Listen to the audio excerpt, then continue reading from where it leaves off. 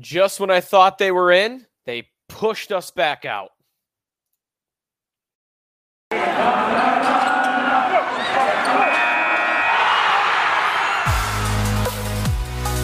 You're Locked On Sabres, your daily podcast on the Buffalo Sabres.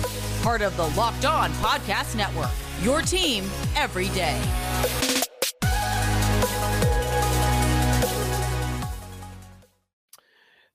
Thanks for making Locked On Sabres your first listen every day. We are free and available wherever you get your podcasts, and check us out on YouTube. Part of the Locked On Podcast Network, your team every day. Thanks for tuning in to today's show, despite the fact that we're coming to you after a Sabres loss to the Washington Capitals. Not a fun game to talk about. In fact, one of the more frustrating games of the season to talk about, but we will recap it for you here on the show. We'll let you know what happened around the Sabres in the standings. And also, we've got an update on Devin Levi watch. So that's coming your way a little bit later on in today's show as well. This episode is brought to you by FanDuel Sportsbook, official sportsbook of Locked On. Make every moment more with FanDuel. Visit FanDuel.com/LockedOn today to get started.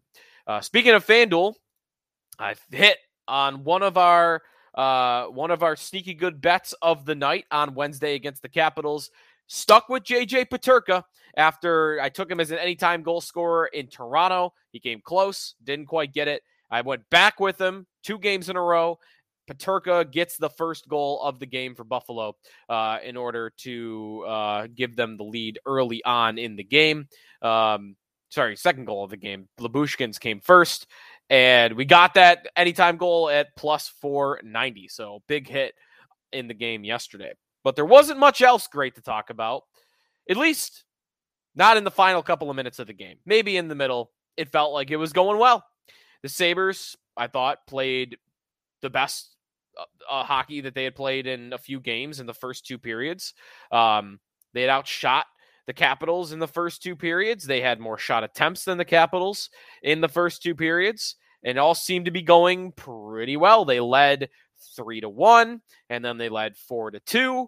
That's more in the third period, but starting with the first 40 minutes, they led 3-1, and it felt like things were going well. There was one shift where they got hemmed in their own end for like 3 minutes, and boom, they come right down, and Tyson Jost scores a great goal. He goes, stops, throws on the brakes, cuts back to the middle, and he rips a wrist shot top corner over the shoulder of Charlie Lindgren. It felt like they had it. I can't believe they didn't close that game, and that is part of the reason why this team is very likely not to make the playoffs. Is, yeah, they score as much as anybody in hockey, but when they've got to close it out, they are not capable of doing it.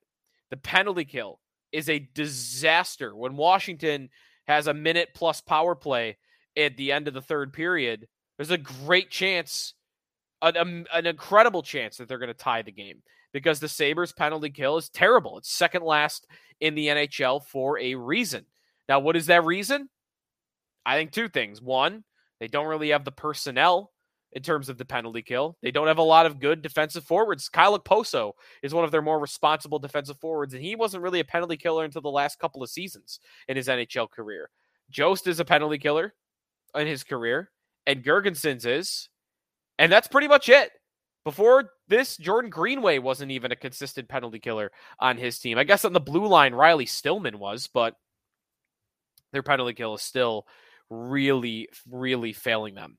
And the third period, it wasn't just that one penalty kill. It was the whole period. The Sabres were dominated in the third. Shot attempts at 5-on-5 in the third were 24-14 in favor of Washington. A lot of turnovers in the Sabres' own end, a lot of scrambling. I thought they had it, though, with Don Granato. It was 3-2.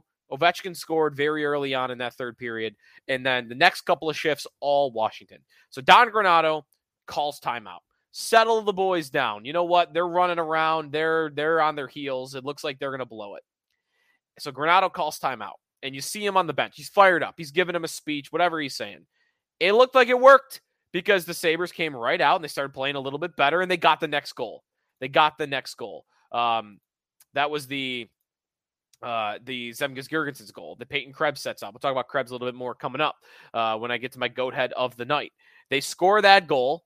at the 5:22 mark of the first period, and they got 15 minutes to kill up 2. They were minus 1,100 at one point at FanDuel to win that game. And excuse me, Kuznetsov had the earlier goal that I mentioned, that it was Ovechkin. Ovechkin scored the third goal for Washington. So the Sabres got that goal, and it felt like, okay, they're back. They're not panicking anymore. And the Ovechkin goal, I mean, when there's 10 minutes to go, it's like, all right, this game is back on. And then, okay, they get a power play. So let me talk about that for a second. Ovechkin gets called for a slashing penalty. And I don't believe he should have. Ilya Lyubushkin is taking a slap shot. And as he's taking the slap shot, Ovechkin touches the stick with his stick. But it was not a forceful slash in any way, shape, or form. I think it was a complete and utter coincidence that stick broke upon Ovechkin touching it. Complete coincidence. But they called the penalty. Now, why is that a bad thing, you might ask? Well, now Washington's pissed. Ovechkin's pissed. The refs are under pressure. There's a loud "ref, you suck" chant going throughout the crowd. And you know what? They caved to the pressure. Because there's a pretty ticky-tack roughing call by Alex Tuch. Yeah, he gets his arm up, and yeah, probably should be roughing. But they don't call that penalty if they didn't just call the penalty on Ovechkin. And what that did then was present a situation where the Sabres are now going to be 4-on-4. And then you got a minute 12 on the power play for Washington after that. And because the Sabres are so bad on the penalty kill and Washington's going to pull their goalie to make it 6-on-4, you were creating a situation where you made it more likely for Washington to tie the game because of those 2 consecutive penalties. And I thought that was a terrible job by the officiating, at least in terms of what they typically do. If you want to do that consistently and call penalties late in games like that, I'm fine with that. I'd love it. I would prefer it. But refs don't do that. They never do. If they called things consistently, they would call those penalties. But the referees are consistently inconsistent. They should have stuck to that, not called anything, and I think the Sabres would have won the game. I think the Sabres would have won the game had none of those penalties been called. So the refs, I think, let them down a little bit here. But, the other thing here is Ukko-Pekka Luukkonen lets in 4 goals. And he had some nice saves, but it's just automatic with this guy.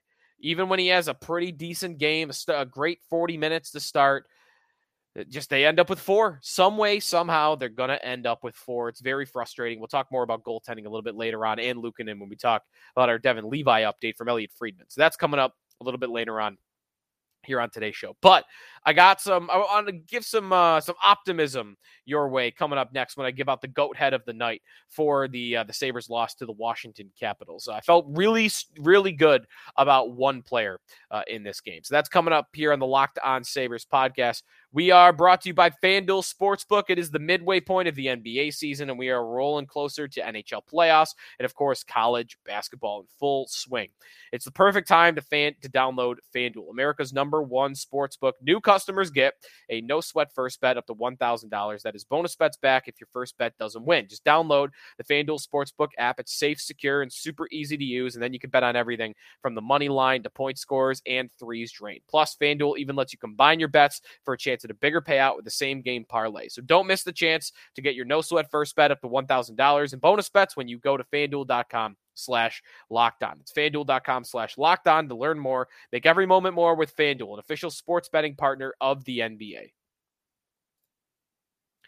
Sneaky Joe DiBiase back here on the Locked On Sabres podcast. The Sabres fall 5-4 to the Washington Capitals. A big game in the standings. Before I give away our goat head of the night, I do want to share with you where the Sabres are now in the standings after a win by the New York Islanders over the Anaheim Ducks on Wednesday night. 6-3 in favor of New York. The Islanders are now 6 points ahead of the Sabres. Buffalo has 3 games in hand on the Islanders, so still sticking with that. If they win all their games in hand, they could tie them, and then if they win the game in hand, they would go ahead of them in the standings. But the Sabres have now been leapfrogged by Washington. Washington now at 73 points, the Sabres 72. Yes, Buffalo does, though, have 2 games in hand. They really need the Islanders to slow down, though, or they're going to be out of this very quickly. So that's a little look at the hunt, which is getting a little bit shorter and shorter of a segment every time we talk about it because the standings are getting less and less interesting as the season goes along here. All right, goat head of the night. goes to Peyton Krebs. The best Sabre player on the night, I thought, was Peyton Krebs. And actually, he did get the third star of the game.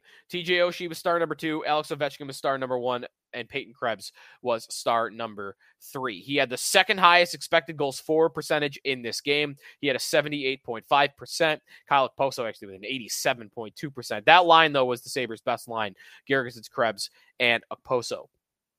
And Krebs, the only Sabre on the night with multiple points. He had 2 assists, which brings him up to 22 points on the season. Again, I mentioned the expected goals for rate. The shot attempts were when Krebs was on the ice at even strength. 12 for the Sabres, 8 for Washington. Scoring chances when Krebs was on the ice. 5 for Buffalo, 1 for Washington. He was great. Yeah, he got destroyed on that one hit. But you know what? He kind of used that hit to his advantage the next time a defenseman tried to line him up. Because after Nick Jensen destroyed him into the boards, the very same play was happening in front of our eyes, and I thought Krebs was going to get wrecked again. Instead, he makes a quick little right-to-left swim move, almost like a pass rusher in football. He goes around the Capitals defenseman. He goes behind the net, and this is where he goes backhand sauce right into the slot, and Girgensons rips it home for the 4-2 goal, which I thought was the dagger at that point in time. It was a great assist by Krebs. He is a great playmaker. He had 2 really nice ones on this game. And you know what? The season total, not that high, 22 points. He's only on pace for 31 points. But you know what? I think Peyton Krebs has proven a lot this season. And even though he has not yet proven he can put up the offensive numbers, and that's where we all thought his value was going to reside, he's still, I think, earning the future role of this team's third-line center. Even over Casey Mittelstadt. I think Mittelstadt might be more bound for the wing as time goes on here. Maybe even in the top 6. But Krebs has developed into potentially their most reliable two-way center, even more so than Dylan Cousins. He is very strong in his own end. He, I think, has learned a lot about the style of his game and how to be defensively responsible by playing the most minutes this year with Zemgus Girgensons and Kyle Okposo. So going forward, as a shutdown type of center, it might feel weird because he's so small. But I think he right now projects to be this team's third-line center, and I'm down for that. You know, hopefully there's an offensive uptick coming someday, and he'll become a 50-point player instead of a 30-point player, even if it means only 10 goals and 40 assists, because I don't think he's ever going to be that much of a goal scorer. But he's a really good playmaker, quick hands, fast, and a good hockey IQ. And, you know, the guy runs around, he runs his mouth a little bit. He's a little bit of a rat, which, you know, every team could use one of those. So I've been impressed by Krebs. His expected goals for number has gone up. Last year, it was at 38%. This year, it's at 45%. That's a huge difference. That's 7%. So very impressed by Krebs. I think he's going to be one of the better bottom 6 players in this team going forward. And, you know, that is a different role than I thought he would have. But you know what? You have to take it, right? Because there's not a lot of room in that top 6, and they're going to need guys to kind of morph their game a little bit. And Krebs is maybe the first to do so. And I thought the game against the Capitals was highlighting all of the skill he has, the tenacity that he has. I just thought every element of his game was on display. Really strong in his own end, you know, keeping plays alive in the offensive end, making stuff happen as a playmaker. Yeah, good job. A good job by Krebs. And you know what? I've liked him with Girgensons and Okposo, but part of the reason why I think his point total is so low, he's only got 14 assists on the season. I think part of the reason he's only got 14 assists on the season is he plays with 2 guys that don't score a lot of goals. And there are plays there that he makes that if he's passing them to Victor Olofsson instead, or he's passing them to Yuri Kulich in the future, or Matthew Savoy, or Jack Quinn, I think more of those goals are being scored, and instead of 22 points, maybe we're looking at he's at 30 points and on pace for 45 instead of 31. So, you know, we'll see how his role develops and how the line mates he has develops as he goes forward. But very impressed by Peyton Krebs against the Capitals.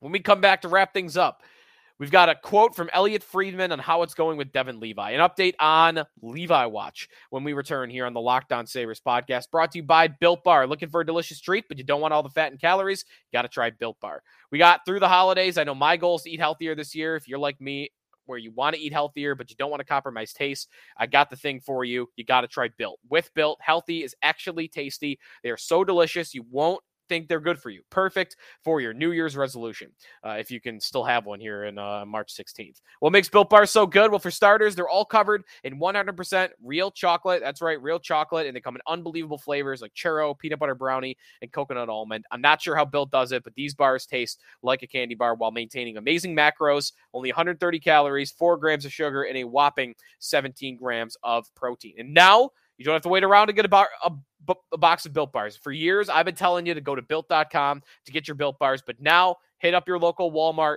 or Sam's Club. You get a 4-bar box of cookies and cream or double chocolate at Walmart, or you can get a 13-bar box of brownie batter or coconut puff at Sam's Club. You can thank me later. Check them out, Sam's Club, Walmart, and Built.com. Final segment here on the Locked On Sabres podcast. We have an update on Devin Levi for you, the Northeastern goaltender who saw his season come to an end this past week. He's eligible to sign at any moment. Some of his teammates are starting to sign. There was a defenseman from Northeastern that signed with the Montreal Canadiens this week. So Levi is free to sign. And we have an update from Sportsnet's Elliot Friedman in his 32 Thoughts article from Thursday morning. He says, quote, "Make no mistake, the Sabres have made it very clear they want to sign him, Levi, in the organization right away. They weren't thrilled by reports they were interested in adding a goalie prior to the trade deadline because they've made it clear to Levi and his advisors there would be a legit route to the NHL if he showed he was ready." Okay, let me stop right there. That is a troubling quote, if you ask me. And whether or not it's true, I don't know. Chad Diedemann from Expected Buffalo has reason to believe that that's not a fair representation of how things are going. But let's entertain the thought that it is true for a moment. Quote, "They weren't thrilled by reports they were interested in adding a goalie prior to the trade deadline because they made it clear to Levi and his advisors there would be a legit route to the NHL if he showed he was ready." What that sounds like is the Sabres, in order to get Levi to sign, which all this sounds like they're not sure he's going to sign. That's my first worry. My first, sign of worry that that's even possible. The Sabres have to sales pitch this guy that, hey, you should come sign here and not go back to Northeastern for 2 more years. A legit route to the NHL if he showed he was ready. And not wanting to block him with acquiring a goaltender because you're trying to make the playoffs? What is the goal here? Is the goal just to appeal to the will of Devin Levi? Apparently it is. And it's not trying to make the playoffs. I get it, right? Like, you don't want to lose the guy. And you were about to lose Eric Portillo and had to trade him for a 3rd-round pick. The Sabres lost Cal Peterson a couple of years ago. I get it. It happens. But you can't let Devin Levi dictate what you're going to do in net because you're afraid he's not going to sign with you for the next 2 years. Man, you know what? That's fine. If they want to yield to Devin Levi, I'm not even saying that's the wrong thing to do. But you can't do it in exchange for giving up on the idea of improving in net right away. So I might have a compromise on that front.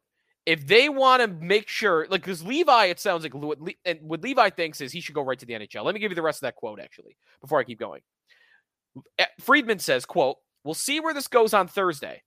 Levi's thinking it over, and he's shown he's not afraid to consider non-traditional pathways, but he's clearly ready for professional hockey, and the Sabres have swiped right for this Tinder date." Okay. Levi is thinking it over, and he's shown he's not afraid to consider non-traditional pathways. What does non-traditional pathways mean? Because what I know that doesn't mean is Rochester. Non-traditional pathways means anything but Rochester, whether that's right to the NHL, whether that's Europe. Could he sign with Europe? I don't know how that works. Could he sign in Switzerland? Could he sign in Sweden, Finland? I think he could. I don't know what the rules are on that, but I think he could. I'm pretty sure he could. So is that what he wants to do? I don't know. But what it sounds like to me there, and before that, with the worry they're going to trade for a guy, is Devin Levi. This is a complete guess, but just reading the tea leaves. He has no interest in playing for the Rochester Americans. None. that he is either going to go back to Northeastern, he's going to play in Europe, or he's going to play for the Sabres. Those are his three options. That, to me, is what it sounds like on this front. So what do you do then? If you're Kevin Adams and that's what he's thinking, if that is what he's thinking, what do you do? Well, I wouldn't stop myself from trading for an upgrade in goal. And that could mean Thatcher Demko, who we've talked about a lot. That could mean Vejmelka from Arizona. That could mean trading for somebody else I don't know that's going to be available in the offseason. But that would also entail letting Levi show right up and play in the NHL. I'm not against that, even if he's not quite ready. You know what? In order to get him signed, if he wants to be in the NHL, he wants to play 25, 30 games, fine. Let him do it. Let him do it. Let him dictate that. But if you're going to let him dictate that because you want to make sure he gets signed and you don't lose him, you've got to trade Ukko-Pekka Luukkonen. You have to. Because then, if you're going to commit, you're going to go all in on Levi being in the NHL next year. You need something more solid next to him. 1,000%. You need to have a partner with Levi that is more solid than Ukko-Pekka Luukkonen. I like Luukkonen's athletic profile. I like the talent level. And I think there's a very good chance he'll be a really good NHL goaltender in the NHL. And it's just too early for him because for a lot of guys, most goaltenders, 95% of goaltenders, 23 years old is too young. You don't know what the guy is yet. He's not ready to be in the NHL. 24, 25, 26 for a lot of guys is the right age, the right entry point. That could be Luukkonen. And if I'm the Sabres and I know Devin Levi is going to make an NHL or bust for me, I can't risk two young goalies like that on a team that is ready to push for the playoffs. I need something more solid. You could trade Luukkonen for that goaltender if you want. Flip your goalie pool. Flip your goalie talent. Move on from the young athletic guy to a rebuilding team like Demko in Vancouver for a more reliable veteran. That's the idea. So I'm not against Devin Levi dictating his terms and saying, I want to be in the NHL. I get it. If I were him, I'd do the same thing. But if I'm the Sabres, I just can't let it happen that Luukkonen and Levi are my two goaltenders. I cannot run from a goalie upgrade in the name of Devin Levi. I need to find a workaround. That's the synopsis from me. All right, next up, Philadelphia. The Sabres in a must-win against a bad Flyers team. Almost everything's a must-win, though, at this point, isn't it? So that's what's next. We'll preview that game on tomorrow's show. Thanks, everybody, for tuning in. Enjoy college basketball season if you're trying to get away from hockey for a night. But if you are, just check back in with the hunt for a second. If you are tracking teams around the Sabres, the games that matter the most on Thursday night, the Panthers hosting Montreal, go Montreal. Ottawa is hosting Colorado, go Avalanche. Those are the two games that you should be watching most intently. All right, thanks for making Locked On Sabres your first listen every day. Now go make Locked On Game to Game your next listen. Every moment, every top performance, every result, Locked On Game to Game covers every game from across the NHL with local analysis that only Locked On can deliver. Follow Game to Game on Locked On NHL, available on the Odyssey app, YouTube, and wherever you get your podcasts.